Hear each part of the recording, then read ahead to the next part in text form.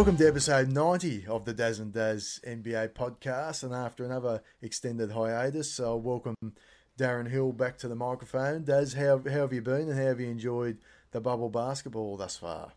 Oh, Daz, I won't lie. It was just good to have NBA basketball back. So yeah, I was deep into it, Daz. I've watched a lot of ball as much as I can. Yeah, it's been in the all things considered and what's happening in America, it's been it's been fun to watch. It's been fun. What's been your take? I mean, we won't get far away from the basketball too much, but what's been your take of what's going on in America, sitting here from afar? Because obviously you have much more personal feelings about what's going on in America than I do. Oh yeah, sorry. It's still a pretty stressful time. There's a lot of conversations around not even sending kids back to school. I haven't been to school since March, Daz.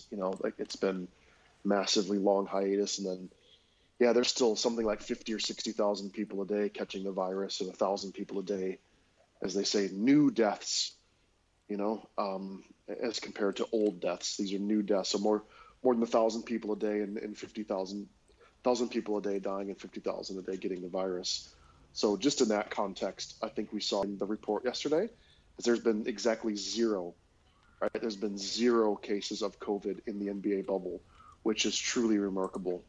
And a lot of a lot of us were holding our breath, I'm sure, right? Like, oh my God, there's just so many ways that the bubble can be pierced and things can go wrong. And my goodness, it has been airtight, hermetically sealed bubble so far. And yes, we've had some guys have some personal issues and had to leave, like Montrezl Harrell had his grandmother, I think passed away. Zion has some weird shit going on. He had to leave the bubble. Jamal Crawford, Jamal. Lou Williams famously shows up at an Atlanta strip club, on his way back from a funeral. So we had some bubble leakages, but they didn't really bring anything into the bubble. So that's where this entire thing begins and ends, Daz, doesn't it? Which is they've had zero cases now, and they've been in the bubble for almost a month straight. And that just says all systems go as we enter the playoffs. Well, it's generally been down to the discipline, hasn't it, of the players and of the officials. And I think the fact that they did take a little bit longer to make sure this has been set up, you're now seeing the results of that you can get through this first period of the NBA season with no cases. And given the state of America at the moment, I think that's quite an extraordinary result for the NBA to come along. It is. And, it is remarkable. Again, it's easy to compare, here, obviously, with going on with the various codes of football and things happening. But obviously, the more relevant context is what's going on in Major League Baseball, where they've had multiple teams having massive outbreaks, which has completely disrupted the seasons in baseball. Now, granted, baseball is marked by what would kindly be called systemic incompetence and very adversarial labor management relations between the owners and the players union. And that clown car of a sport is teams flying all over the country, as playing in empty stadiums, but they're flying all over the place and staying in hotels and just they're not living by a bubble. So the NBA needs to be commended for the health and the safety first and foremost. That's number one. And then just the fact, I don't know about you, but I've kind of gotten really quite accustomed to the game day experience. Yes, there's no fans, but once the ball is tipped, the games are. I think we'll see the intensity, ramp up, probably tenfold now that this regular season's coming to an end. But I think just from a fan perspective, the game day experience has been fine. They've got the digital fans in the crowd, so the digital fans, showing up on the screen, which I don't mind actually. It's a bit of fun, a bit of distraction. The players have heard, I'm sure you've heard many times, I think the data is going to prove it out. These are very shooter-friendly environments. And you've seen, I think, shot percentages and three-point shooting in particular has ticked up massively in the bubble because these are small arenas. There's no distractions from the crowd. There's perfect sight lines. There's black, easy depth perception and sort of framing the hoop. And so I think there's been also from a player's perspective, it's kind of changing the dynamic there. But it's been scoring has been up and shooting has been up. That's for sure. So all in all, Daz, again, coming down to the end of the season, just like in March and April, these games tend to not be very meaningful. And the teams like the Bucks and the Lakers and the Clippers all barely played their stars. I think both the Bucks and the Lakers went 3-5, in the 8 games. But obviously, where all the interest was at was just watching teams, watching injury, right, and seeing who's going to be fit and who's healthy to kind of use the bubble to ramp up to the playoffs. But then this secondary fun has been this chase for the 8-9 seed in the West, which was always going to be a bit of a crapshoot. So looks like that's just come to a conclusion today as well. So all in all, fan experience very positive. I think the players are getting accustomed to the courts. I'm sure the bunch of them are getting stir crazy, doing the same shit every day. That being said, it's kind of like what we used to talk about in Green Bay Packers land, which is, well, there's nothing else to do in Green Bay, so you might as well focus on football. And there's nothing else to do in the bubble, so you might as well focus on basketball. So I think you're going to see the competitive juices just the same as we've always seen, if not even more intensified, as these guys sort of stay on the campus and get so bloody familiar with each other. So I'm really looking forward to the playoffs, Daz. Really am. Oh, I think it's definitely been a shooter's gym. I mean, and we've seen that TJ Warren's probably the guy that stood out the most, but obviously Lillard and Booker have been on fire as well. And even a team like the Spurs that didn't shoot a lot of threes, didn't shoot threes well during the regular season, were hitting the long ball with a lot more regularity once they got into the bubble basketball. But I think one of the more interesting things too was to see a team like Toronto come in who are just rolling at the moment. And I think that Toronto are just playing at the same level every game. There's not we're going to ramp it up. You see so many teams in the NBA have got this on-off switch, whereas Toronto are just one of those teams that just go, we're going to play the same every night. We're going to be steady, and when they're steady, they're not the best team in the NBA, but, and they're obviously a long way from the worst team in the NBA. I'm going to be interested to see how that consistency plays out for them once the playoffs start. And do they have another level that they can go to if challenged by, and Milwaukee obviously the key challenger to them in the Eastern Conference. But I look at this team and I'm seeing a lot of Detroit Pistons 04-05 about them, in the fact that I think in 04 people thought, well, that was fun for Detroit. They got up and won the title. Lakers were about to fall over, but they're going to go away in 05. And of course, 05 they came back and very nearly won it again. And if not for, Bob Horry catching fire in Game 5, they would have won back-to-back titles. That's the sort of sense I get about this team. I was one of the people that thought, look, they're going to enjoy their victory lap this year, but they're not going to be really a contender again without Kawhi.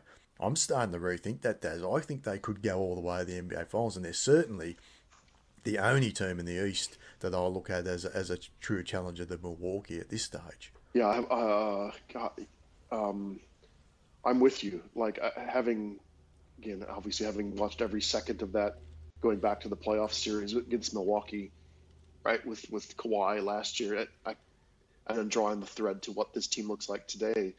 I've said it back then, and I said it over the offseason, and I said it all during the season, is the Kawhi narrative overwhelmed the Kawhi performance. Kawhi was very, very good, no question about it. But he wasn't a one-man band the way we've seen LeBron carry, Cleveland teams, or the way we see Giannis carry the Bucks, right? He was not a one-man band. That was a very, very deep and versatile team in Toronto last year. And the reason they beat the Bucks is they were bleeping consistent for 48 minutes. The Bucks had a higher high, no question. The ceiling in the Bucks was higher than even last year's Raptors, and they are this year's Raptors, but they often can't sustain it. They have these gaps, these lapses of 2, 3, 4 minutes, 4, 5, 6 possessions where it's the Chris Bouchers or Terrence Davis or an OG Anunoby or a Norman Powell who will rip your heart out, or Fred VanVleet. And that's what we've seen carry over. As I go, the narrative for Kawhi overwhelmed his performance, right? It really, truly did. And that's why this Toronto team was probably underestimated at the beginning of the season. And now, having watched them here in the bubble, that's what's going to be their key to success. And what's unique about them is their defensive versatility, right? They can play tough at the point of attack with Kyle and OG. They can play drop stuff with Serge and Gasol, right, who's elite as a defensive center. And then they put these bench units on and have these switchable, long, rangy dudes from Rondé Hollis Jefferson and Chris Boucher, and I'm missing someone. But those two guys in particular, they can throw out all kinds of different ways to beat you defensively, and then they use that defense to turn into offense.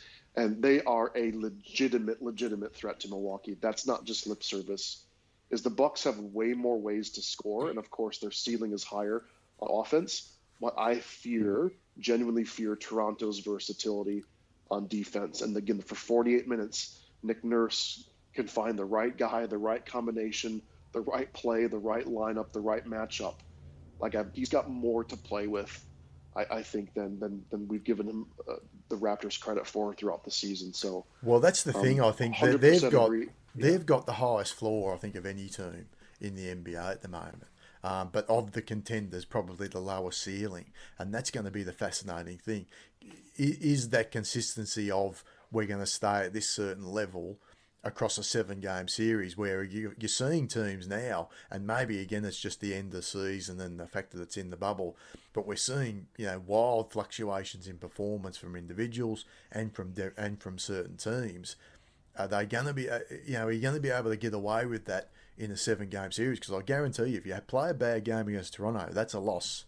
100%. You cannot play a bad game and you're going to think you're going to beat the Raptors. So you've got to bring it consistently. So that's the big question to me as we go into this, to see, can Milwaukee particularly maintain a level of performance? Yeah. And can they? The question I have with the Bucks is, are they going to be able to get buckets in a close game, 1-possession game, 3 minutes to go? What does that offense look like? That to me is the question that's going to be answered to decide whether the Milwaukee Bucks make the NBA Finals and win the NBA Finals, or are just another footnote in history. Yeah, 100%. It's that, and on the flip side, right, Toronto does have offensive limitations, right? The Bucks are historically elite at protecting the paint and protecting the rim. That's not Toronto's strength anyway, and so, even more so than last year, it's going to be relegated to drive and dish, and can Toronto shoot outlier performance from three again? And that, for me, is the other worry about having a shooter's gym like this. That doesn't favor Milwaukee.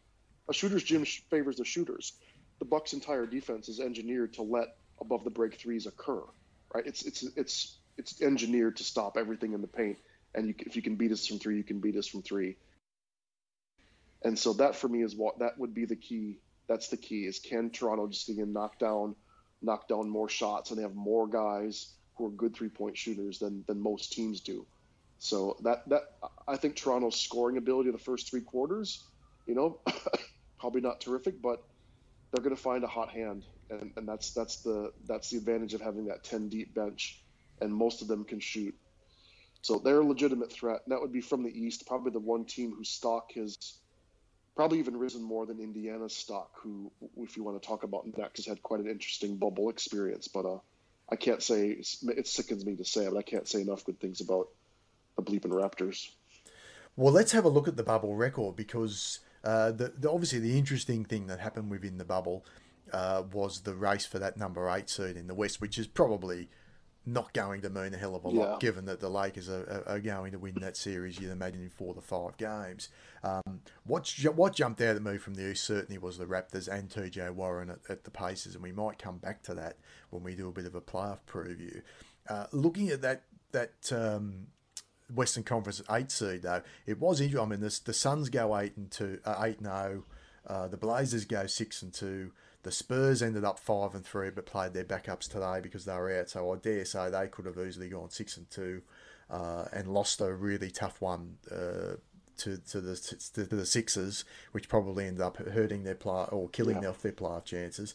And the Grizzlies fell to pieces. They ended up going 2-6. Thankfully for them, they steadied enough today to beat the Giannis-less Bucks to make that play in. But have you caught any of the sort of basketball of those 4 teams particularly? And particularly, I guess, the teams Blazers, Spurs and Suns that came in and played above the level that we saw from them in the regular season? Yeah, I have. Yeah, a lot. So just starting with the Grizz, right? I think they came in obviously with this big lead, but the most difficult schedule, which proved out, and then obviously the devastating injury to Jaron Jackson Jr., which sounds like a meniscus tear, which a lot of players come back and have normal careers. Eric Bledsoe is the one closest to home for me. So you can come back from meniscal tears if they're not too bad. So lucky that he avoided severe knee injury, but that's a massive, massive loss for them. That clearly stands out for them. Dylan Brooks has stepped up his game a bit, but the loss of Jackson just shows just how shallow a team like Memphis is. They just don't have the depth on that roster just to sustain, 48 minutes of quality ball. So I expect them to have a whimper here, in this seeding game, or what do they call it, the play-in game. The Is that playing what it's game, called? yeah. So they've got to beat The play-in game, they've got yeah, to beat against Portland Portland now. twice. Yeah. I don't imagine that's going to happen. That being said, Portland, right, one of the rare teams who've gotten both Zach Collins and Yusuf Nurkic back, so quote unquote benefited from the massive layoff from the COVID shutdown, is having two players with severe injuries come back, and they've made massive impacts. Nurkic in particular has played far more minutes than I ever thought. So Portland's certainly probably the talk of almost the talk of the bubble, really, because the composition of their team has changed. It's given them a chance to gel that team together. And then secondly, the emergence of a guy like Gary Trent Jr. So I'm not sure if you watched much of him, Daz. I'll be honest, he was an afterthought for me this season. But he's shooting 40-some% on nearly 5 attempts per game and lit it up in the bubble.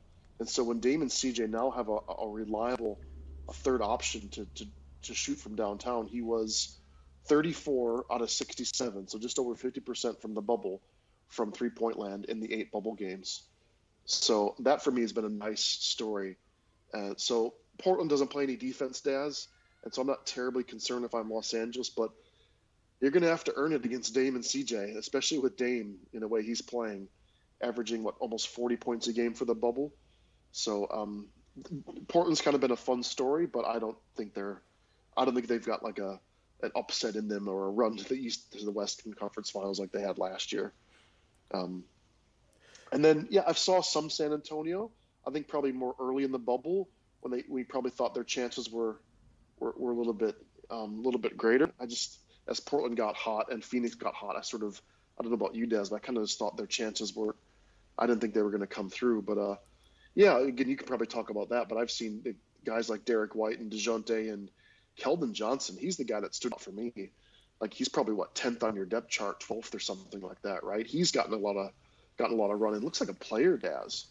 So kind of maybe the thread from these teams has been the depth they've had and the emergence of players you wouldn't normally have seen if this was just March or April basketball and had this continuity. It would have been right the same rotations, the same rosters. I think that the 4-month layoff has allowed them to dig deeper into their benches and see guys emerge a bit. So that's been for me one of the cool things about the race for the 8th seed.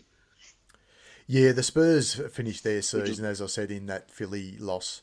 They led by 4 with just over a minute to go, and then some pretty poor defensive decisions and a couple of unfortunate offensive plays.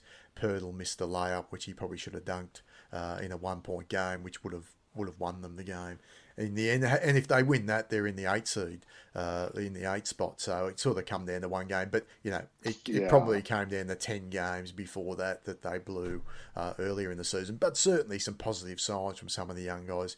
Keldon Johnson, who you mentioned, Derek White, Murray looked good. I thought Lonnie Walker looked good. He just can't shoot, but his court vision and his ability to get to the rim was outstanding in those games. So the big decision for San Antonio is going to be, does the DeMar DeRozan come back or not?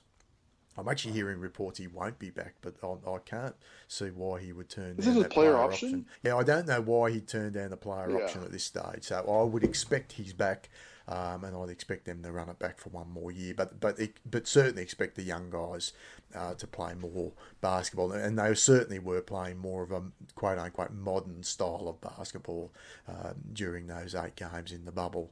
But I do tend to think the 6-2 records are a little bit. So I'm I'm giving him a 6-2 record. It actually ended up being 5-3, but that was a bit of a bit misleading in the fact that a couple of the teams they played were running out second string lineups, and you go, well, of course they were going to win that anyway. So I'm not sure how much we learned, but it is nice to see guys that you go, okay, that's an NBA player. The big thing for the Spurs is they've got no star, and that's where Portland and Phoenix really stood up and said, well, Devin Booker certainly looked like a star in this 8-game sample size. Let's see what happens over 82 games next season. And we already know that Dame Lillard is one of the top players in the NBA, and no doubt will win the award, I think, for player of the bubble, unless they want to give it to Devin Booker as a bit of a consolation prize for Phoenix missing out on the place. I think you're right too. I can't see Memphis beating Portland twice. That's how the 8-9 matchup has been set up. No way. Not enough offense. I can't even see him beating him once, to be honest. Yep. But I certainly can't see him beating him twice. So I think that leads us. I think we can sort of look now at the playoff picture. Yeah. And be pretty confident. Just to wrap. Lakers. Yep. Sorry, we got a little bit of delay here, Daz.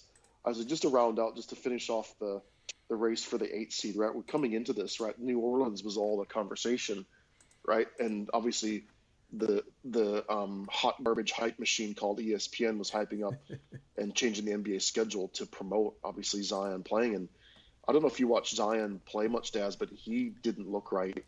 His conditioning didn't look right. He looks like, think about Jabari Parker on his worst day on defense. Like, his head is on a swivel. He misses cutters. He misses help. He misses box out. He is absolutely lost on defense, Daz. Now, when he does play his 20, 25 minutes a night, he can be a force on offense. He was very efficient, but my oh my, he looks a long distance away from the jumping out of the gym Zion we saw at Duke. So I don't know that's certainly going to be a massive story. It'll be thrust in our face, but I'm just putting a ribbon around this season for New Orleans. Very, very disciplined on finish. And aside from JJ Redick, their bench was non-existent. Ingram didn't distinguish himself. Lonzo looked like he'd taken 4 months off and didn't see a basketball. It was that team looked not ready to play. And so amber flags on Zion Williamson for sure. And I think if Alvin Gentry's not on the hottest seat in the NBA, I don't know who is. I can't see Daz. Disappointment. I can't see how they bring Alvin Gentry back after that, to be honest. I mean, they came in with... It was embarrassing, yeah. And I said to you, I couldn't understand why is Zion sitting out at the end of these games. And I think I caught their first game against Utah, and he was sitting towards the end of that game. And I thought, that's weird. And then I actually watched them more closely when they played the Spurs. And Daz, he was gassed after like 4 minutes. And the sweat was just absolutely pouring off him. He was really struggling out there. And it was like, I sort of looked at it and thought, this guy's just not in NBA shape. And Lonzo, his touch had deserted him. Ingram was sort of floating around. Ingram sort of looks like a bit of a Wiggins knockoff at the moment. That's sort of where his career seems to be going. JJ Redick was the only guy that, to me, that looked engaged and looked like, he was right in there. So, and Gentry's trying to pull all these different strings. I mean, Derek Favors, who's a NBA veteran, he looked out of shape to me. So I sort of thought, that was some really bad signs for Alvin Gentry's future with that franchise, given that you look at what Monty Williams was able to do with Phoenix, and Phoenix come in breathing fire. You talked about Mikal Bridges before we got on there. Like that dude, you talk about looking like an NBA player. He looks like, he might be even more than that. He could be a borderline all-star if he keeps up that sort of level of performance for a full season next year. And guess what, Daz? Campaign came on today, and Campaign was looking like an NBA player, which was one of the most shocking things that I saw in the shocking. bubble. Shocker. Yeah, like I had, wasn't he like the seventh string point guard in Chicago for a while? Exactly. Behind like Kirk Heinrich and Michael Carter-Williams and the ghost of Derrick Rose. Like, Campaign was a shocker, but just to put let me kick some sand on the 2019-2020 New Orleans Pelicans season on the coffin. Zion, right? Just to give you my favorite stat, I think, from the bubble was he played 105 minutes, had 0 steals and 0 blocks, Daz. Mm. He played, for example, he played 22 minutes against the tiny Sacramento Kings. Oh, by the way, they gave up 140 to Sacramento Kings, starting the fearsome front line of Nemanja Bjelica and Rashawn Holmes. And Zion mustered all of 2 rebounds in that game. Again, very efficient on the offensive end. He can bully his way. He was 10 for 12, but he was gassed. He was a minus 12 and did absolutely nothing, both on the defensive glass and doing anything defensively. It's an absolute sieve, and so the games I remember of Zion were that Sacramento game, and then it was I think it was the very first opening night game against Utah, where again I think he was like it was a minus 16 in a 2-point game, and that was also the eye test would back that up. He just was Utah had their way and would made their way to the lane with easy sort of pick and rolls and finishes and cuts when he's in there. He's an absolute negative on defense, and that was a massive difference in that game, which would have just got them off on the bad start. So rest in peace, New Orleans. Probably rest in peace, Alvin Gentry. But boy, it's hard to say though. The whole future depends on Zion's health and his fitness, doesn't it? But they do have a lot of assets if they want to go in a bunch of different directions. So, well, quick question. Like total doom and gloom. Quick question without notice. If we're holding the draft again today, who do you take first, Zion Williamson or Ja Morant? Well, that's a really good question. Like if you, so if what you're saying is that pretend these 2 guys played this season in college, and Zion had another knee injury and was gassed at the end of the season. Boy, that's a tough one. Wouldn't you love to be a GM, hey? Because again, wouldn't you love to be a GM? Yeah. His skill set still is more unique than Ja's, but I probably would go Ja. I think there's again a lot more. This is one of the many Twitter debates you can get into over the bubble period, and certainly in the offseason was this the Harden versus Curry all-time argument, and there's a whole Harden camp out there. But there's so many ways you can build a team around Ja Morant. There's only certain types of teams you can build around Zion, right? And so that's why I think a playmaking dynamic point guard like Ja, who I bet could play off ball, Daz. I bet he could play with a Brogdon or a CJ or something like that type of player, or a Bogdanovich, and he could play off ball and be electric, attacking the rim and cutting and stuff like that. So I just love his game for its versatility. But if I was Von Defoch, I'd probably go with Ja. But I'm a guy who likes to try and build complete teams. I probably maybe at the detriment of going for the guy with the biggest upside, which still would be Zion. I don't know. What about you? Would you I'd go with Ja. Ja over Zion? This is what worries me about Zion more than anything else. I just don't see a competitive. I don't see the competitive instinct in him, Daz. I mean, am I missing something? I mean, do you sort of see the same thing? I just don't see a guy that really wants to get out there and win basketball games every single night. Oh God, that's hard to dive into the psyche of a guy. But I'm with you. I know what that looks like. I know what you're asking me, and I don't want to say he's big Andrew Wiggins, who everyone worried about from the draft at Kansas. He just didn't have that alpha, that fire, that Jimmy Butler, Giannis, Embiid, that burning, the Kobe, the fill in the blank, the desire to wake up every day and fucking kill your competitor. I don't see that. I don't, Daz. And again, I don't want to get hypothesized too deeply, but someone's going to do some research somewhere that says the most elite athletes tend not to develop the work habits and the desire to improve because it's so easy for them. Even at Duke, it was so easy for Zion. He could just run around free as a bird, not thinking about anything, barely having to think at all about team defense or the context or what was going on. Just go out and be Zion and go dominate, right? And I go, that's why I think the delta for him, the gap for players like him and Wiggins, if they don't have that burning Jimmy Butler desire to fucking kill your opponent, that could lead to problems. That could lead to plateauing and becoming Jeff Green or Andrew Wiggins. It can. But granted, his floor is higher than those two guys, but Yeah, Daz, I think it's a fair question. It's a fair question. Well, I think, But and the big, again, the flip side of that, it goes. I yeah, guess the flip side of that, and giving a bit of benefit of the doubt, like he's really young, right? Like we bagged on. I certainly bagged on Brandon Ingram and countless other like 18, 19 who come into the league and just look completely overwhelmed.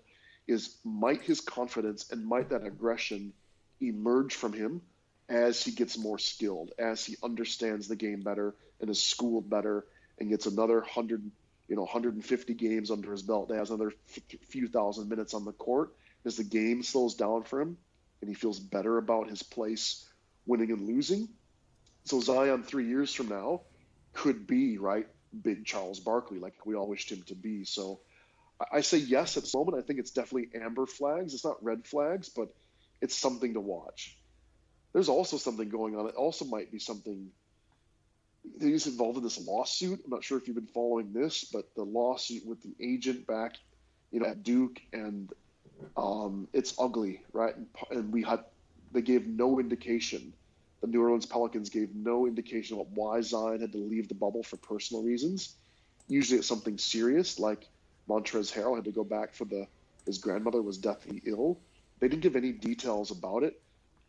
There's speculation that he had to go back to Carolina to deal with this bloody legal issue as well. So I mm, just think there could be a lot of shit happening to Zion as well at this point in his life. So definitely way too early to write him off or put him in the Wiggins camp, but absolutely worrying signs for sure.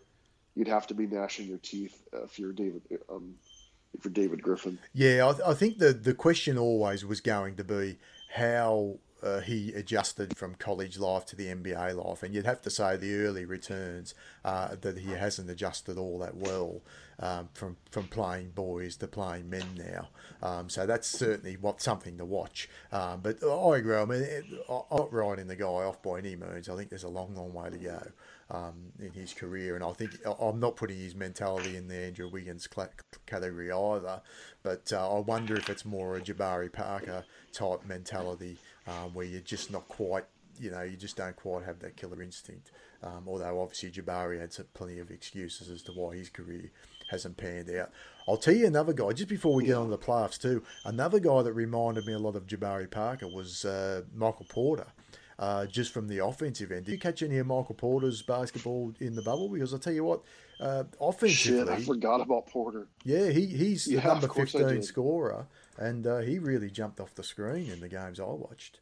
He looked terrific, Daz. He doesn't have the explosion that I can, just comparing it to the video from a few years ago or before Missouri, before he had that the knee injury, then a back injury.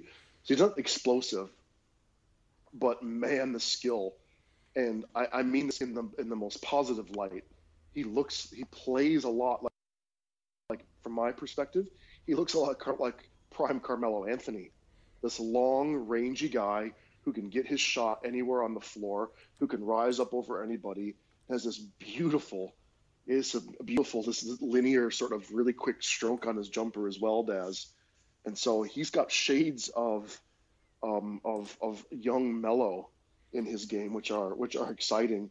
And my goodness, if he's for real, the ceiling on that team changes entirely. I mean, that changes everything about the Denver Nuggets and their possibilities for the next few years. But yeah, he was a delight to watch. Daz. He's also a decent rebounder.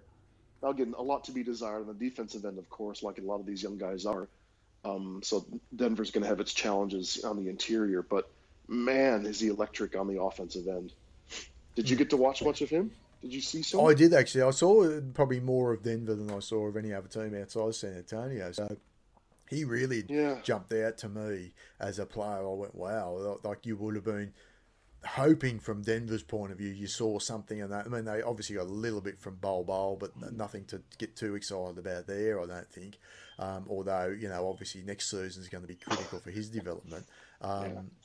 But Michael Porter coming out and then being one of their top scorer in the bubble, and also one of the top scorers overall, that would have been fantastic. That the question for them is going to be, how do they integrate him into the offense once Jamal Murray and Gary Harris come back in, because they haven't been a part of their team so far in the bubble. But I've got a feeling Denver might be able to play a bit of your turn, my turn, just in that pick and roll Jokic, where it's we'll ride Porter if he's hot, or we'll ride Murray if he's hot, because Murray's infamously hot and cold, and it might be a matter for Mike Malone. You might see Jamal Murray sit in some of these playoff games, Dazz, where he just says, Jamal hasn't got a going tonight.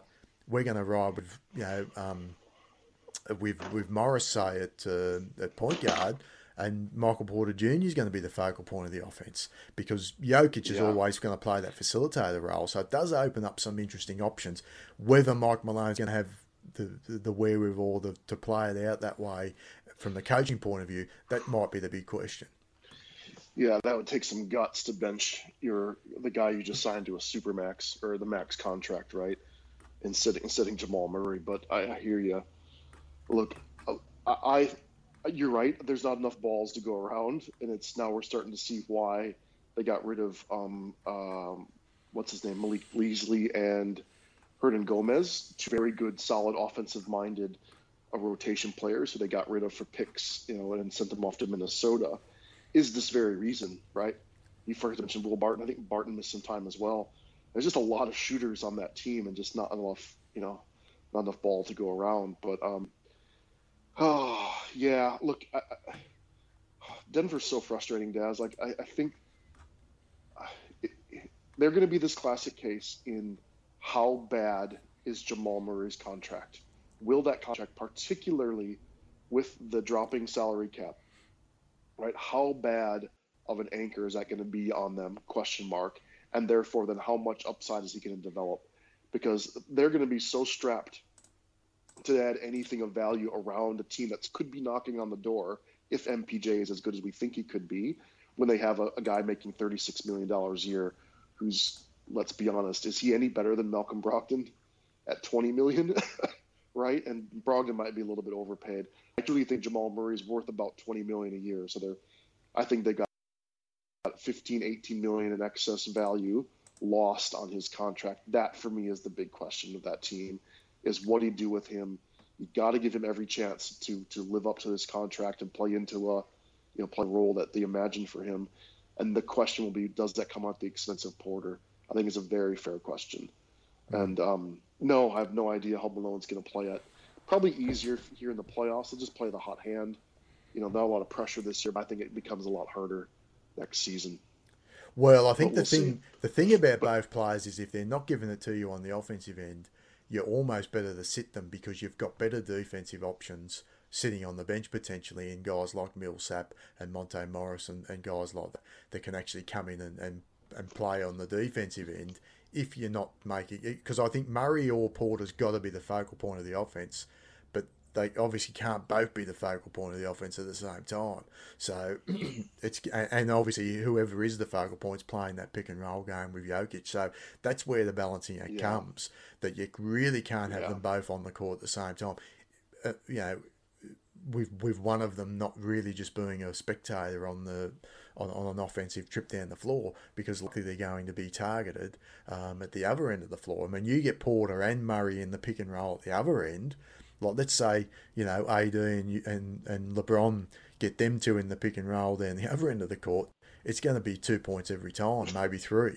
So that's the problem, I think, and that's the balancing act that a lot of these coaches have to go through. Let's turn our focus now, Daz, to the playoffs. And I don't mean to spend a lot of time on all of these matchups, because I think they're going to be pretty self-explanatory. We'll start in the East, which is always the least interesting conference, I'm sure you agree, of the two. First is the 1v8. Yeah. Did you see anything from the Orlando Magic and really shocking news with the Orlando Magic that Jonathan Isaac goes down in the bubble games? Have you seen anything to give you a moment's pause that Bucks would even lose one game to the Magic in this series? Well, it's more the the headline, or that we might remember this playoff series for, which is how the Bucks fans might remember COVID and the impact it had on our season was, you get the 1 seed and you're rewarded by playing Orlando in Orlando. for the first round of the playoffs, and basically losing home court. Look, the news of course was Jonathan Isaac, devastating non-contact ACL injury, which raised all kinds of questions about should he have come back because he had the knee problem all the time early in the season. I'm sure you remember.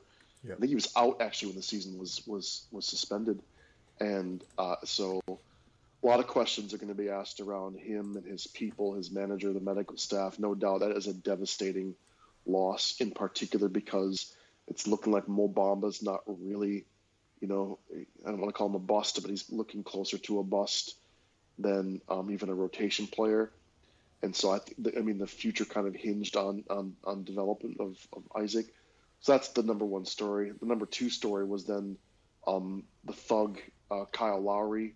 When Aaron Gordon is airborne and Lowry rips his arm down and no attempt going for the ball, and Gordon strained a hamstring. Now I don't know how bad the injury is. I haven't checked on this for a couple of days, but that sent the basketball universe into its usual spin cycle of a lot of people barracking for and sort of defending the tough kid from the streets of Philly, and you can't take the guy out of the hood, but not the hood out of the guy sort of language.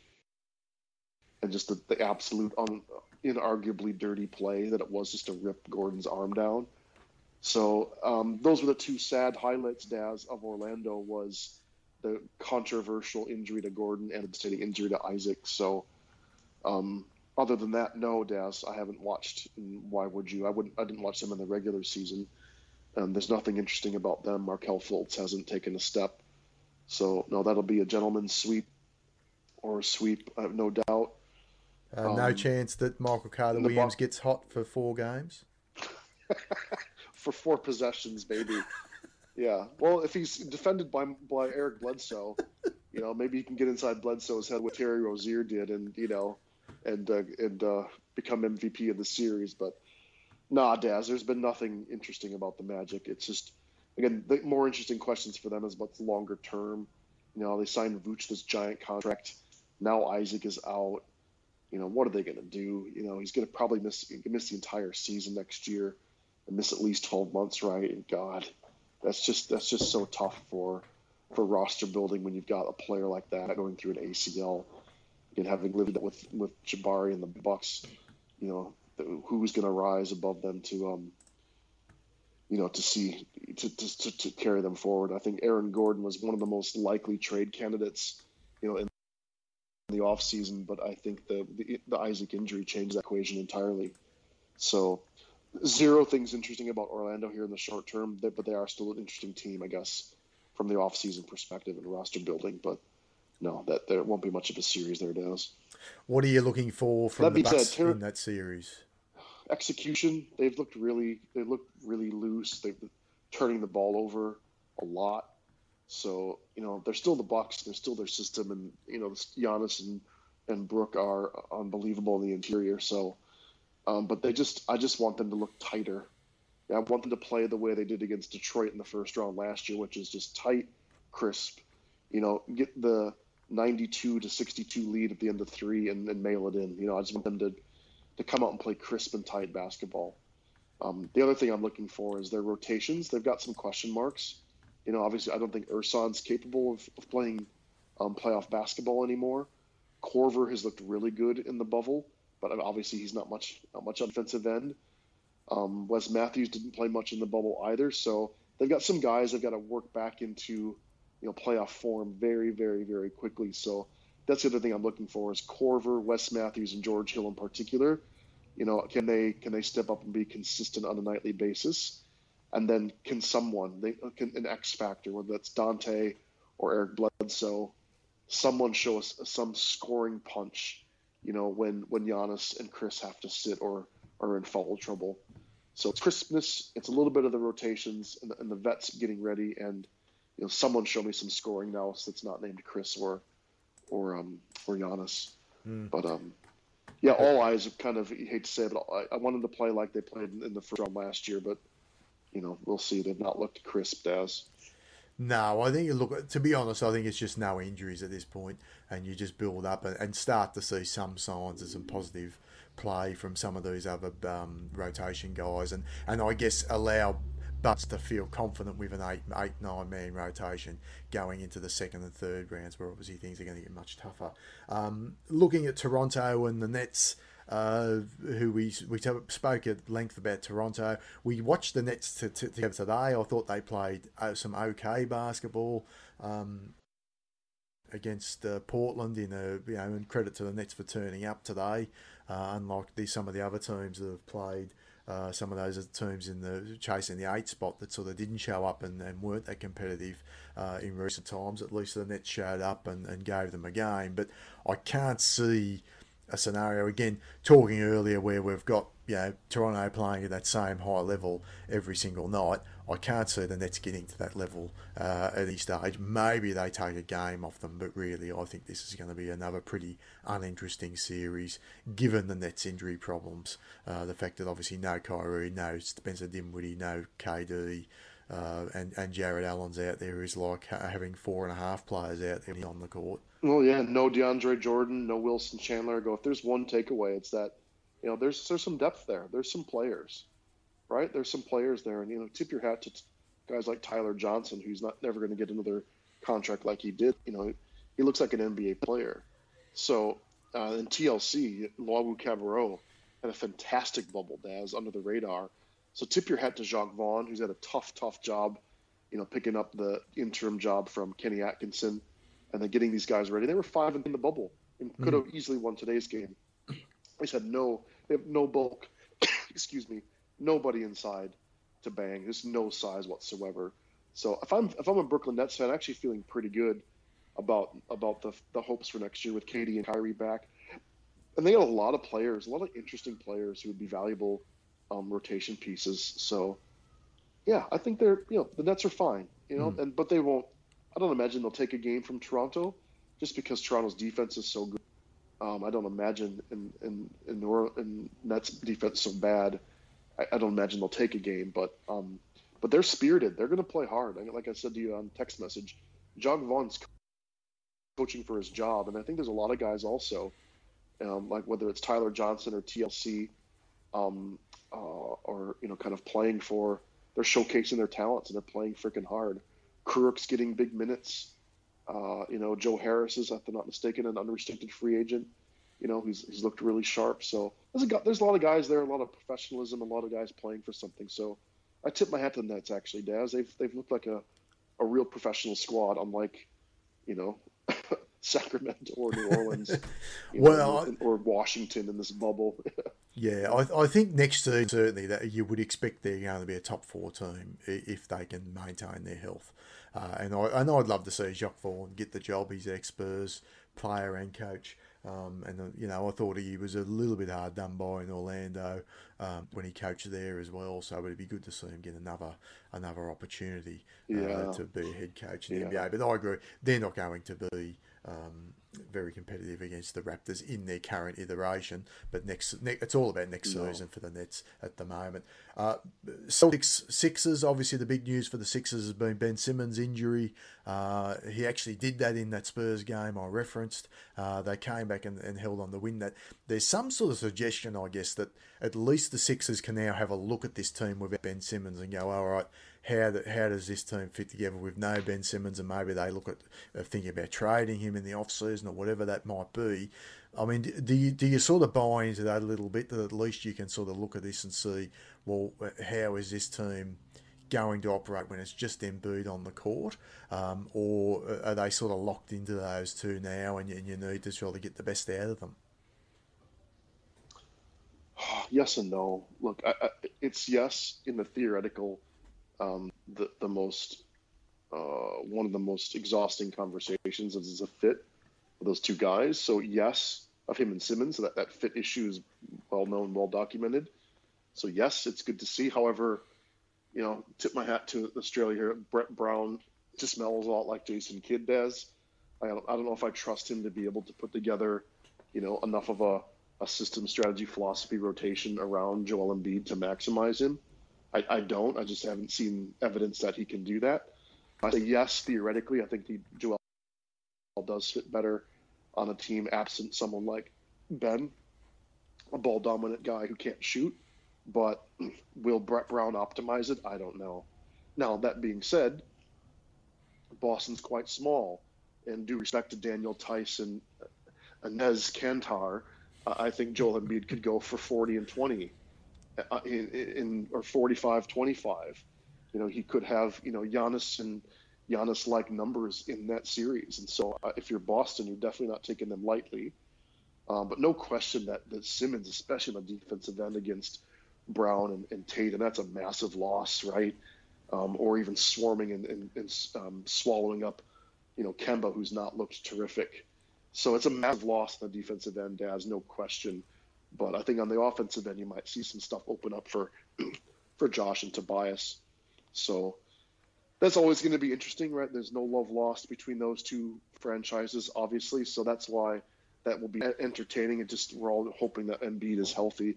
He had a bit of an ankle and a bit of a hand thing against Toronto, so he just always seems to be banged up, Embiid. But if he actually plays for that series, and again plays with the fire that he tends to play with, that could be really interesting.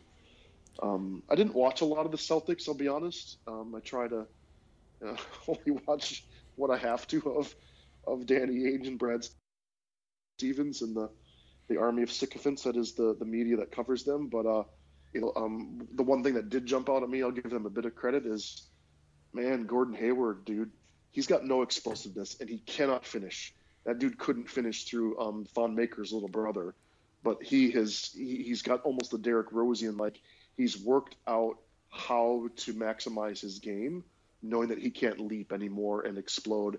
And he's looked really smart and really efficient and is a really good playmaker and a really good passer and a really good cutter. So again, I do have a bit of, if he didn't have the 6 uniform on, I got a place in my heart for guys who go through devastating injuries and come back from it. So he's looked good, Daz. I got to say, he doesn't look like old Gordon Hayward. He probably never will be that guy, but tip your hat. That's got to be a big thing for Boston, especially as Kemba's had a bit of a wobble here with his knee. And so they'll absolutely need that playmaking in the backcourt. So I don't know, who are you, if everyone's healthy, who are you picking in that series? Obviously, with no Ben Simmons, who do you like in that? Oh, that's Boston. Boston easily. I think Philly's got no depth. Oh, really? Right. I think Boston will win that in 5 games. I honestly do. Really? Yeah. Okay. Yeah. I can't. I just think. Look, who's Boston's who's Philly's 5th best player? Is it Thibault? Is it Mike Scott? Like, and then you got to question whether those guys. Well, they're relying on Thibault and Milton. Yeah. Yeah. Yeah. Mm-hmm. And Shake Milton, who has hit some shots from time to time, to be fair to him, but he's not a guy you're going to trust to play big minutes, surely, in a playoff series. I just don't trust Brett Brown, I'll be honest. I think he's had his use by date is kind of run by. Now, granted, I think most of that problem is on Elton Brand, the front office, constructing that roster. If you've got Josh Richardson and Tobias Harris and Al Horford, those 3 guys alone should get you like the 5 or 6 seed in the East, right?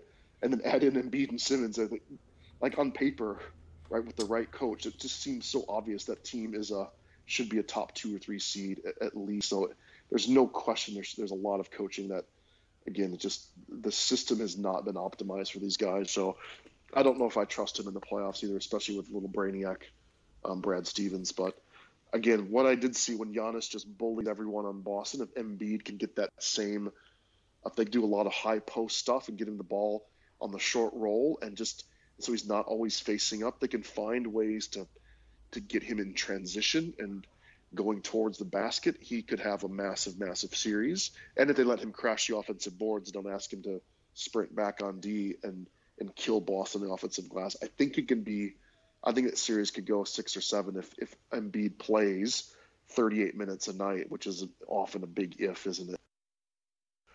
But well, I think the other thing is, and who knows, Horford's not Horford anymore. Like that's the other point I'd make. So we're looking at Al Horford, still thinking this is the same guy that was there in Boston for a number of years, and it's just not the case. So that's the worry I have with Philly. I just think you're sitting there with Embiid, Harris, and Richardson. Yep, they're all going out as well as you can expect. But Horford's just not the same player anymore. He's a different stage of his career. And I just think Boston's got them with consistency. Well, I hope that's not the case. I think that evidence suggests you're right about that, especially in year one of a 4-year, $100 billion contract. That could be a freaking albatross with a declining cap. Couldn't it? That could be a massive, massive hindrance to them. But part of me says, though, might playoff Al. Is there a different focus and intensity to Horford again when there's no Simmons to have to manage? That's the other thing. He needs fucking managing and calming down, and there'd be some relief and some freedom, I think, playing without Ben. And I think maybe that will benefit Al quite a lot, or his voice will carry a lot more. So we'll see if playoff Horford can go for, if he can do 12 and 10 a night, would be a massive win in 22 minutes. And So let's finally talk in the East there, Daz, about the 4-5 matchup, the Miami Heat and the Indiana Pacers. I haven't caught even 1 second of the Heat in the bubble, to be honest, and they went at the moment they're 5-2, I think, or sorry, 4-3 in the bubble. So from that point of view, they've been around about the 500 mark. 3-4. I correct myself again. The Pacers, they'll have been 5-2. That's who I was looking at originally in the bubble, and went 6-2 this morning by beating the Rockets. And obviously TJ Warren's been a big story there. Do you think can TJ Warren continue this on through the playoffs and get them past the Heat? Do you think? Nah. In a word, nah. You're not buying the Indiana's TJ interesting. Warren.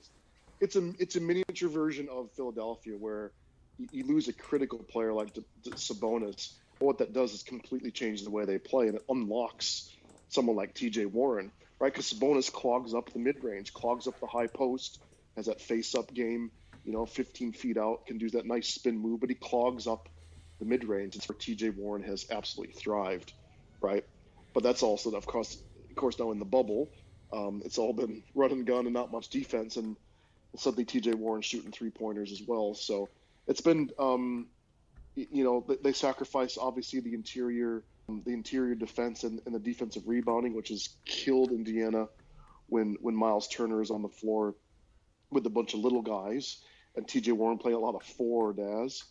But no, I think the legs of Bam and even the strength of Jimmy and the length of even Duncan Robinson and even the bloody Olynyks of the world, I think Miami's going to feast on the interior, and Indiana just doesn't have enough perimeter defense to contain Tyler Hero, and Duncan Robinson have looked really good, Daz, in the bubble. They're shooting. I don't have the stats in front of me at the moment, but they're shooting terrific. I've watched the Heat a few times. So the Heat look really good. The Heat are the Heat. They're Spoelstra. They're like Toronto of the South. They're just always ready. You know exactly what you're going to get. They've got some shit going on with Jimmy, though. He missed a couple of games for, internal reasons. So there's just always, the Jimmy factor, which can torpedo them. Game of zones where he'll just come out and kill all of his teammates. But I think I would be tipping Miami pretty handily in that one, just on a pure talent alone, and the size advantage they're going to have against Indiana, who plays a lot of Aaron Holiday, a lot of Miles Turner at the 5 with TJ next to him at the 4. Their backup is Jakar Sampson at the 5. They're just going to they could get feasted on in the interior. So, we'll see. It's interesting. I think Indiana's going to win that series. I think that's our first disagreement. I like the Pacers here. Really? Well, really? I'm not a believer in fine, this. Yeah. I think Miami's offense, I don't think I think when you're relying on rookies as much as they're relying on rookies, let's see it in the playoffs. And I'm not a Jimmy Butler fan. I never have been. So I'm not a believer in what Butler's going to bring to the table. He could implode the whole thing within 2 games, Daz.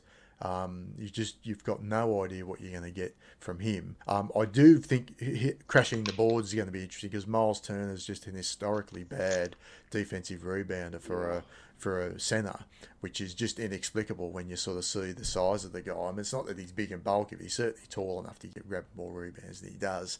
But I think the offense, I think the Indiana offense is more sustainable. and the fact that let's hope they get something out of Malcolm Brogdon. He can stay upright for the series as well. I think that's going to make a bit of change, and it's a bit of a red flag to me that the number one scorer for Miami in the bubble's been Tyler Hero. Like, they've been relying on that, and they're relying on him.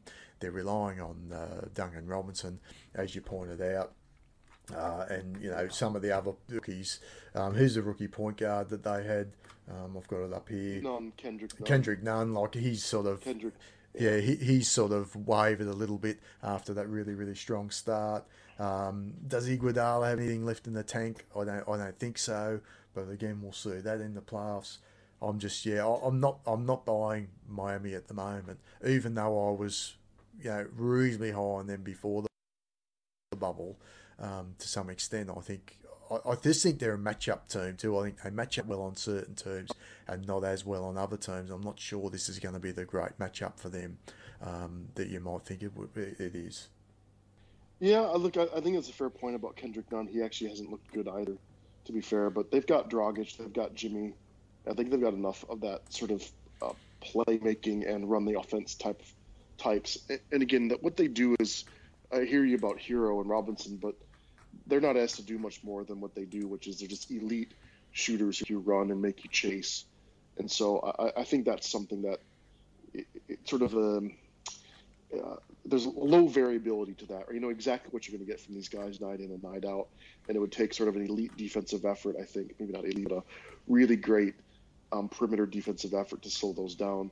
And so a lot of that then becomes how healthy is Vic, how engaged is Vic Oladipo. Remember, he wasn't supposed to play in the bubble, and he decided not to play. Then he learned that, well, he might not get his money if he doesn't show up and play, and so suddenly he's okay to play. Like at the beginning of the bubble, there was a lot of questions around Vic and his engagement with the team, and so is he there in body but not there in spirit? Is kind of what I'm seeing with Oladipo. So that for me is the other kind of the house of cards on the Indiana side is if T.J. Warren stops shooting 50% from three, and Vic kind of, they hit some hard knocks, and Vic isn't all the way there, and there's no Sabonis. I think they're also that's also a team that's not really geared for a long playoff push either. So I'm pretty confident with Miami, but maybe with a nice gentleman's bet on that one then, Dazz. It's nice to disagree every now and again.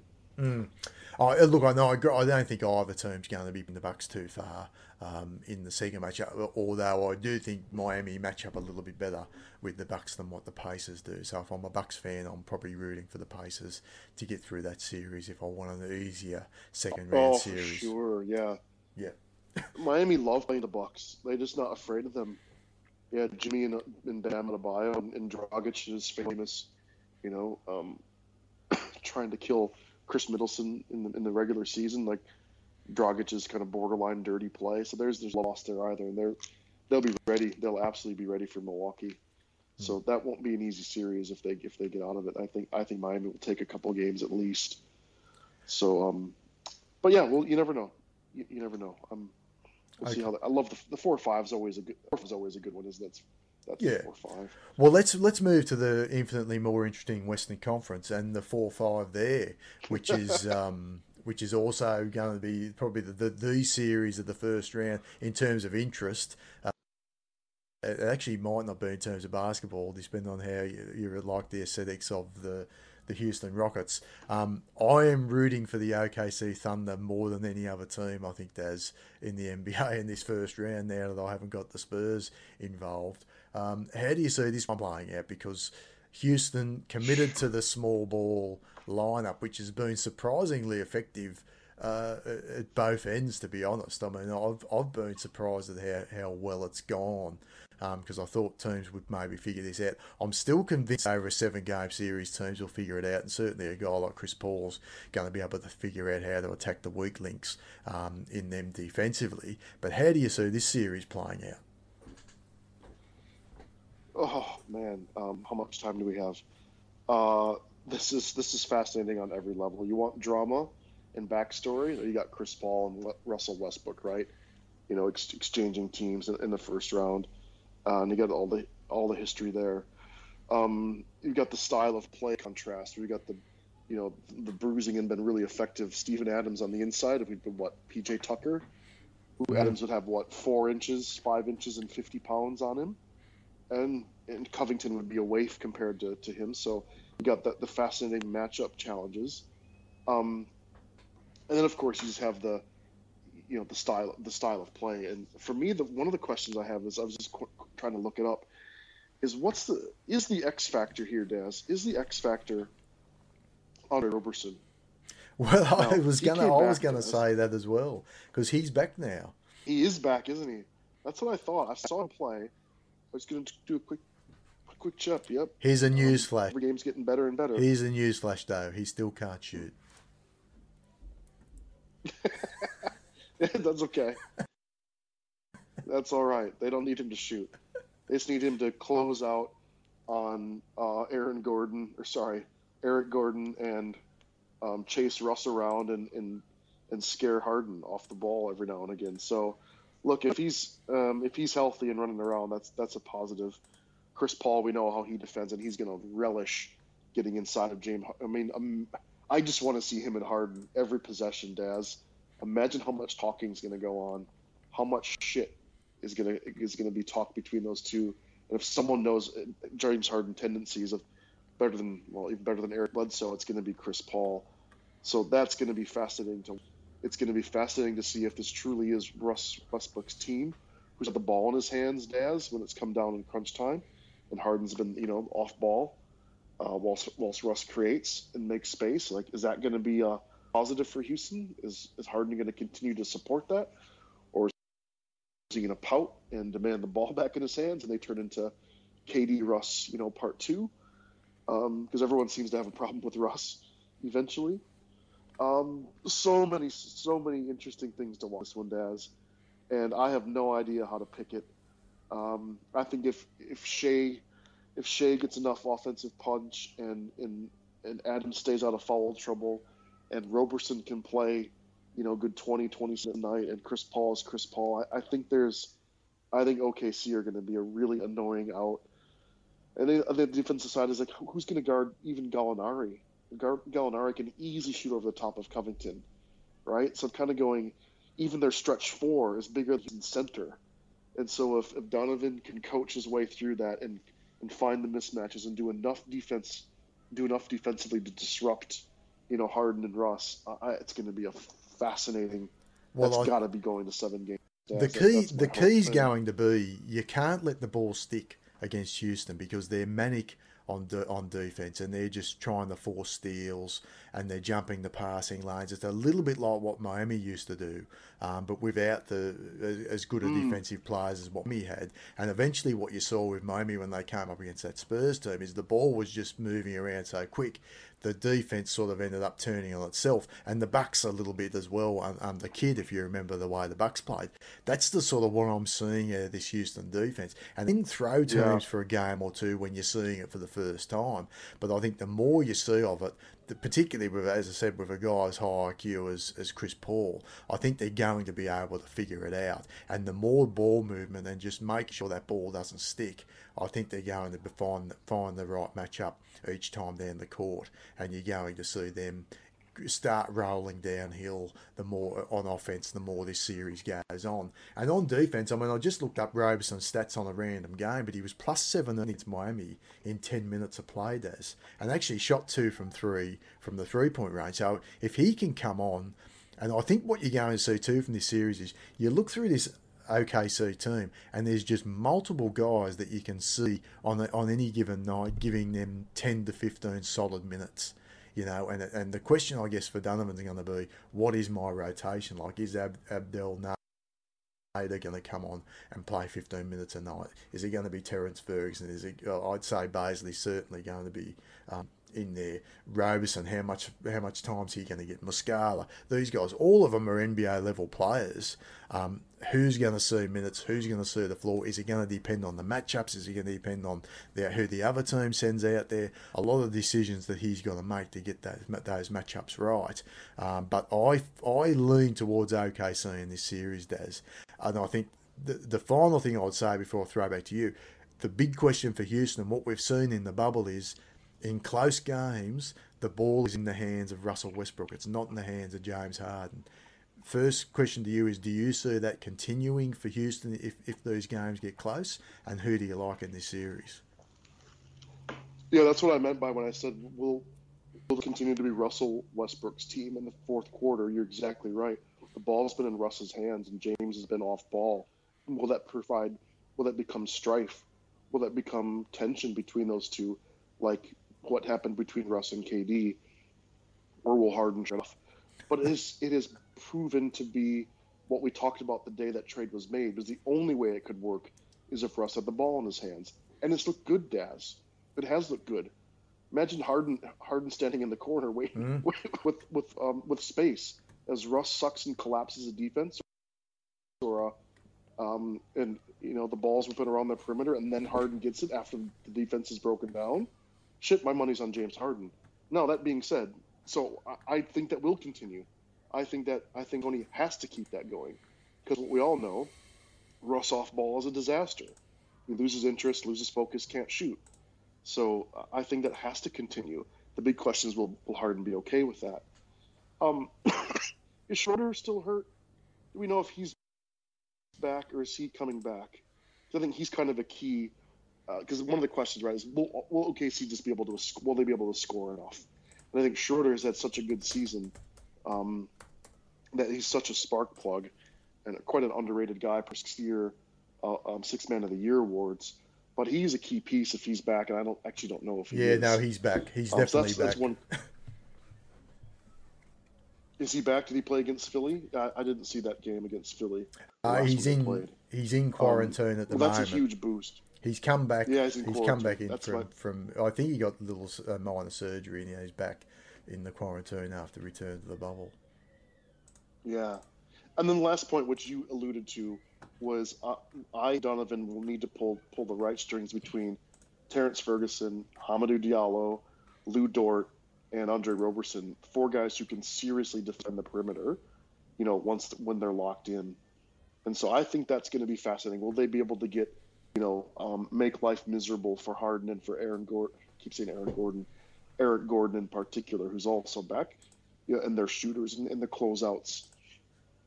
So that for me is they've got a lot of potential defensive weapons to make Houston's offense just a little bit more inefficient, right? To turn their 38% shooting into 35%. So, look, I'm cheering hard for OKC. There's no secret about that. So I'll be pulling for OKC in a very biased way, Daz.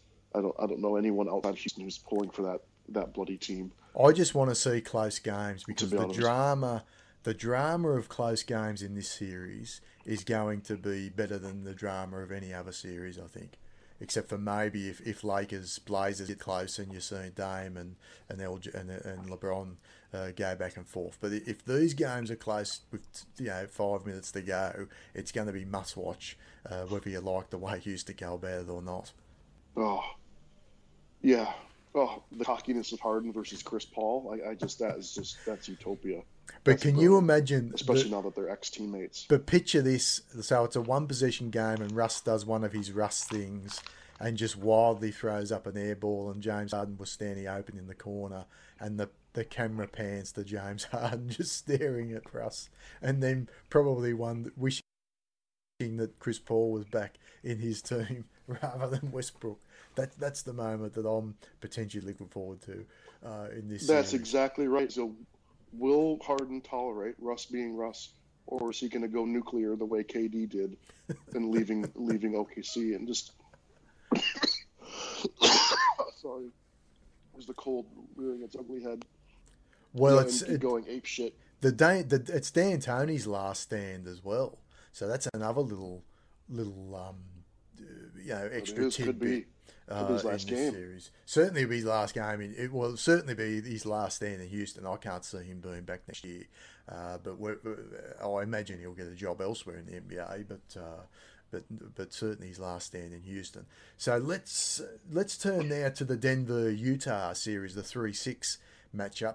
I think we both lean toward Denver here. I've been a bit underwhelmed with the Jazz. I kind of feel like Dazz, I don't know if you agree with me, that Donovan Mitchell has kind of hit a bit of a ceiling on his career. I mean, the development doesn't seem to be coming along quite at the moment the way we would have liked to have seen from him. Utah's looked really ordinary, Daz. Like Conley's made some shots, but he's not old Mike Conley. So I think stick a fork in Utah.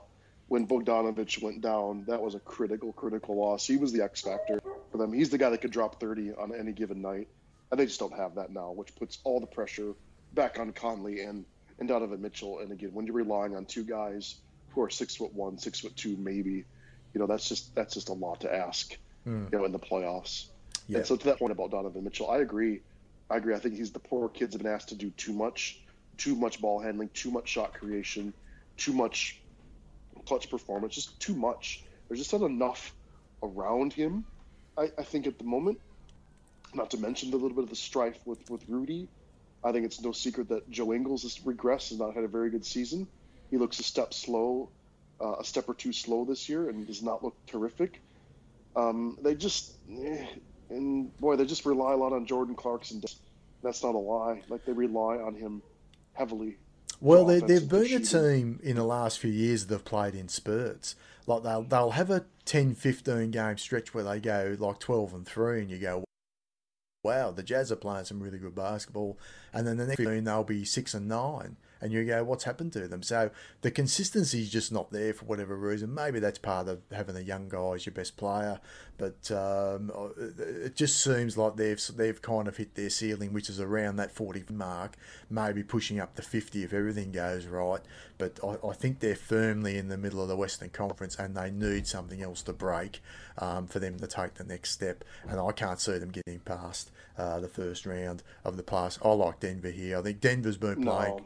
Yeah, I think Denver's been playing some pretty decent basketball in the bubble, and I like them in this one. We'll wrap it up pretty quickly here, Daz. I'll let you go and have a drink so you can quench your thirst from the cough. Quickly, sorry, man. Quick tips on on the Clippers, Mavs, and I'll ask you a quick question without knows. Why is Luka Doncic not known and not noticed as a bigger ball hog as Russell Westbrook and James Harden? I don't understand that this guy's the biggest ball hog in the NBA, but yet doesn't cop a 1/50th of the criticism of either of those two guys in terms of their style of play. But can you see the Mavericks getting too competitive against the Clippers? So to your first question, what's his? I'm just looking up the usage stats. What's Luka's usage is at 36.7. That sounds very Giannis-like, doesn't it? That's a really great question. Harden's usage is, bear with me, I'll get this in 2 seconds. Back on my phone now, advanced. His usage is 36. Yep, exactly the same. Yeah. Style, Daz, style points, right? There's more to basketball than science. There's art and science, right? And it's the art, the flair with which Doncic plays, the joy which he plays. He's always smiling. There's that, right? So there's no question there's a style of play aspect to it. Probably second thing is he's still kind of new and fun. He's like the new shiny toy. And we love the new shiny toy until he gets great. Then we'll tear him down like what the world's doing with Giannis. And so once he wins his MVP, then we'll call him a piece of shit, selfish ball hog like we're doing with Harden. So there's just that newness and freshness to him. We got no reason not to like him. I would love not to believe this to be true. I don't know, because he's white. We give it, we view it differently. So racial bias, especially amongst the national media, I think there could be a way that he's covered like this darling, this poster child for the league. Look, James Harden has never done himself any favors with his bitching and whining in the media and his bitching and whining about on the floor. He doesn't do himself any favors. How is he winning any hearts and minds? He's not. So casual fans, hardcore fans don't like James Harden. So I think what Harden has to own is he doesn't do himself favors, mate. This entitlement mentality he has, the ads in the newspaper in Milwaukee about how he's, better than Giannis. He's just so unlikable. He's easy not to like, right? So Plus, I think then there's the I think Harden also got this right. It's D'Antoni, it's the system, it's extreme, Whereas and it's this extreme kind of outlier basketball theory. Whereas Luka comes in, quote unquote, playing this really conventional drive and dish with a lot of movement and a lot of motion under a very conventional but spectacular coach in Rick Carlisle. I think there's just a safeness and a condition going, wow, he's created this miraculously efficient offense in a quote unquote conditional and traditional sort of way.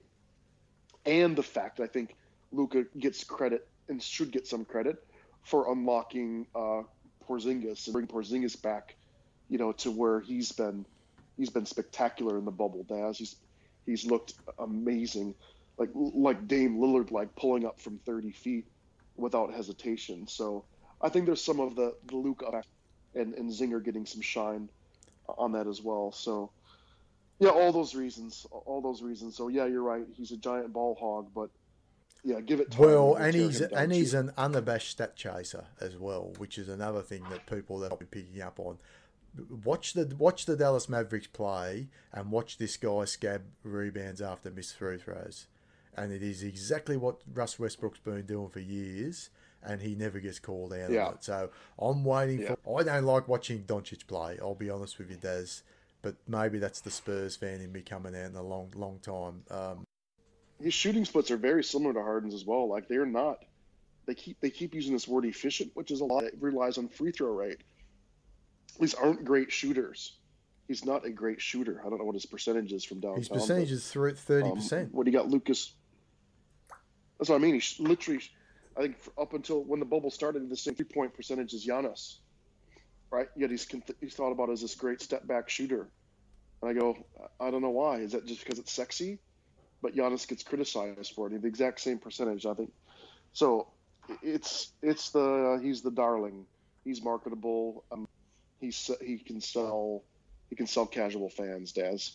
I think that's the other way just to look at it very commercially, is that he's a very marketable product.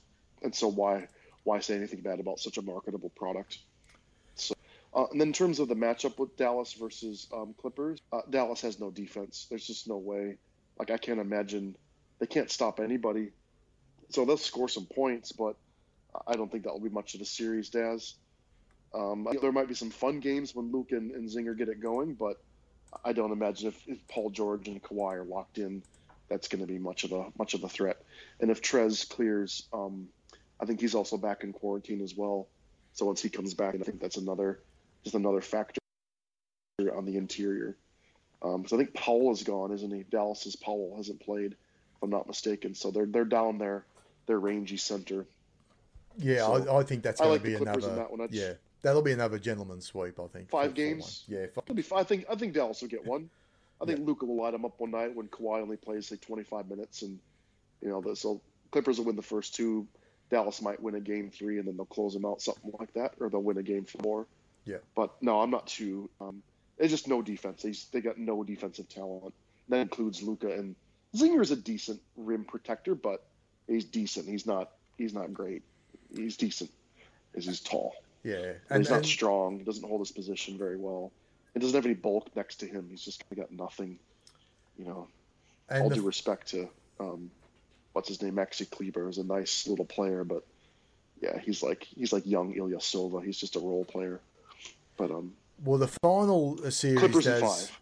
Yeah, the finals is Lakers Portland. We watched Portland today. I think this is going to be very similar to the series we just talked about. There's no defensive ability on the Blazers. I just can't see them being able to stop the Lakers when it matters in those series. I don't either. But although that being said, the outlier stuff of what Dame and CJ and Trent can do in a game or two, if Dame goes like 9 for 13 from downtown, goes, there's just nothing you can do. Because the Lakers shooting is pretty shit, Daz.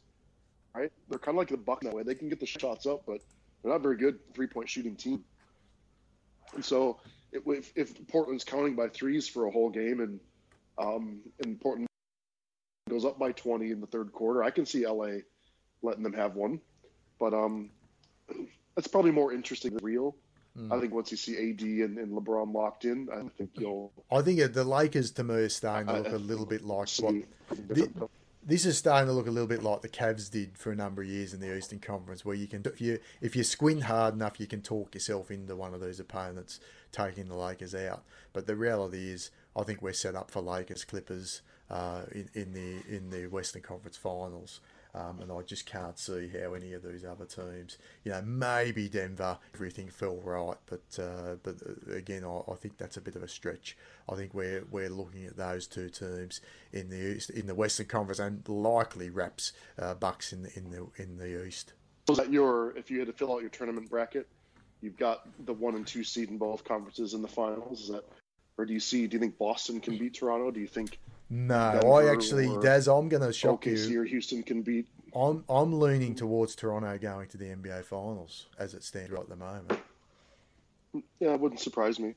That doesn't offend me anymore. I'm objective enough. I know basketball. And coming into the bubble, I had the Bucks probably like a 35% chance to win the title.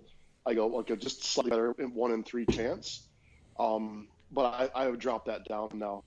I think, no, look, I've seen nothing from the LA teams in the bubble that says they're any better. In fact, actually, the Lakers, and they whooped the Bucks a couple days ago. I don't think Giannis played. No, he didn't play, but it was but neither did Lowry.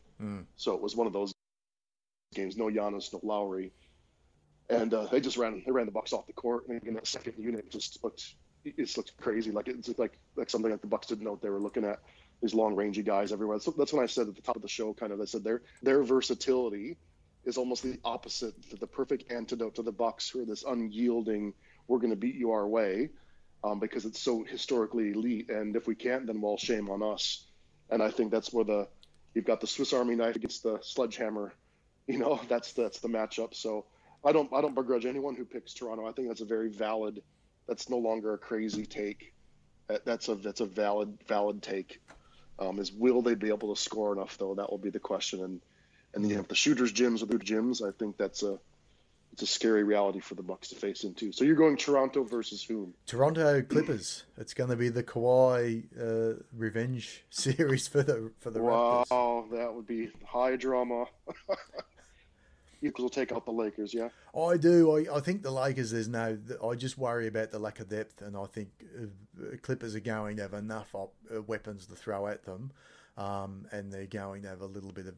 Their ceiling's that little bit higher, I think, when everyone's firing, and I think there's going to be moments with the Lakers where other guys outside, not named Davis or James, are going to be expected to hit shots, and I just don't know who I trust within that lineup to actually make the shots when it's so. But we'll see. I mean, look, it could just as easily be Lakers Bucks as well. So nothing would surprise me from those four. I think it's all a bit of a toss up.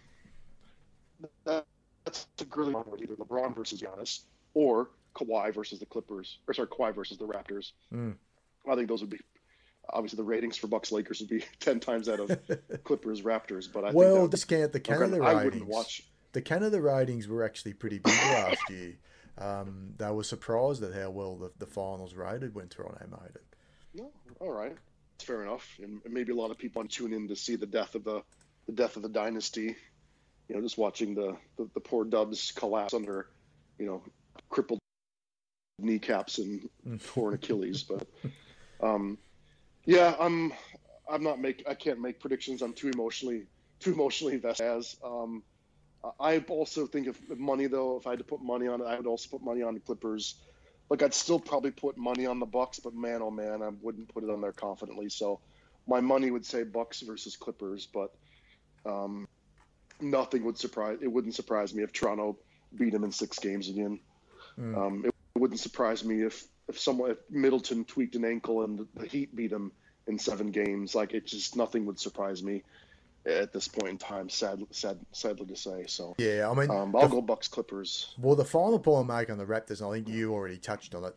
The playing in the empty gym, really, they're the team I think of those 4 teams that are going to benefit from that the most, because they're a team that relies on those shooters getting hot, and I could see a game where they're Luke goes off for 32 points and just can't miss. And I think not having that home court advantage, playing the empty gym and relying on those sort of shooters, I think that's going to advantage Toronto more than any of the other teams in that little small bracket that we've identified there to this point. But that's a great point. I think there's no question the Lakers and the Bucks had the most to lose by that, for that fact, just losing that fans and losing the home court and the travel you make the other teams do. That's a great point. That's a big win for Toronto. Yep. And again, I've said it 3 times, but it's impossible not to call it out because it's very likely to happen. All the data last year showed it. The data in the bubble shows it. It's a shooter's gym, and when you got Fred VanVleet and Norm Powell and even Lowry's had a good shooting season, and it's going to go. They've got a lot of advantages because they got guys who can. They can drop it in from deep. So, yeah. I think if you're putting unemotional money on the East, I think you'd probably getting good returns on Toronto. I think it's probably literally a good bet. So, all right, Dazz. Okay, mate. Thanks for ending it that way, man. It's okay. All right, Dazz. I'll let you go, That's mate. okay. Hopefully you feel we'll do this every Friday now around the same time and catch up and see where the games are at. It's a great idea. All right, mate. All right, I'll talk soon. And just to be clear, I will not be waking up at 3 a.m. to watch Bucks Orlando. Just to be clear, I'm a massive fan. I'm not that massive. You're not a true 3 a.m. fan, Dazz, okay. These start times, just mental. Yes. Okay, buddy. All Take right, care. mate. Talk soon. Bye. See you, bud. Bye.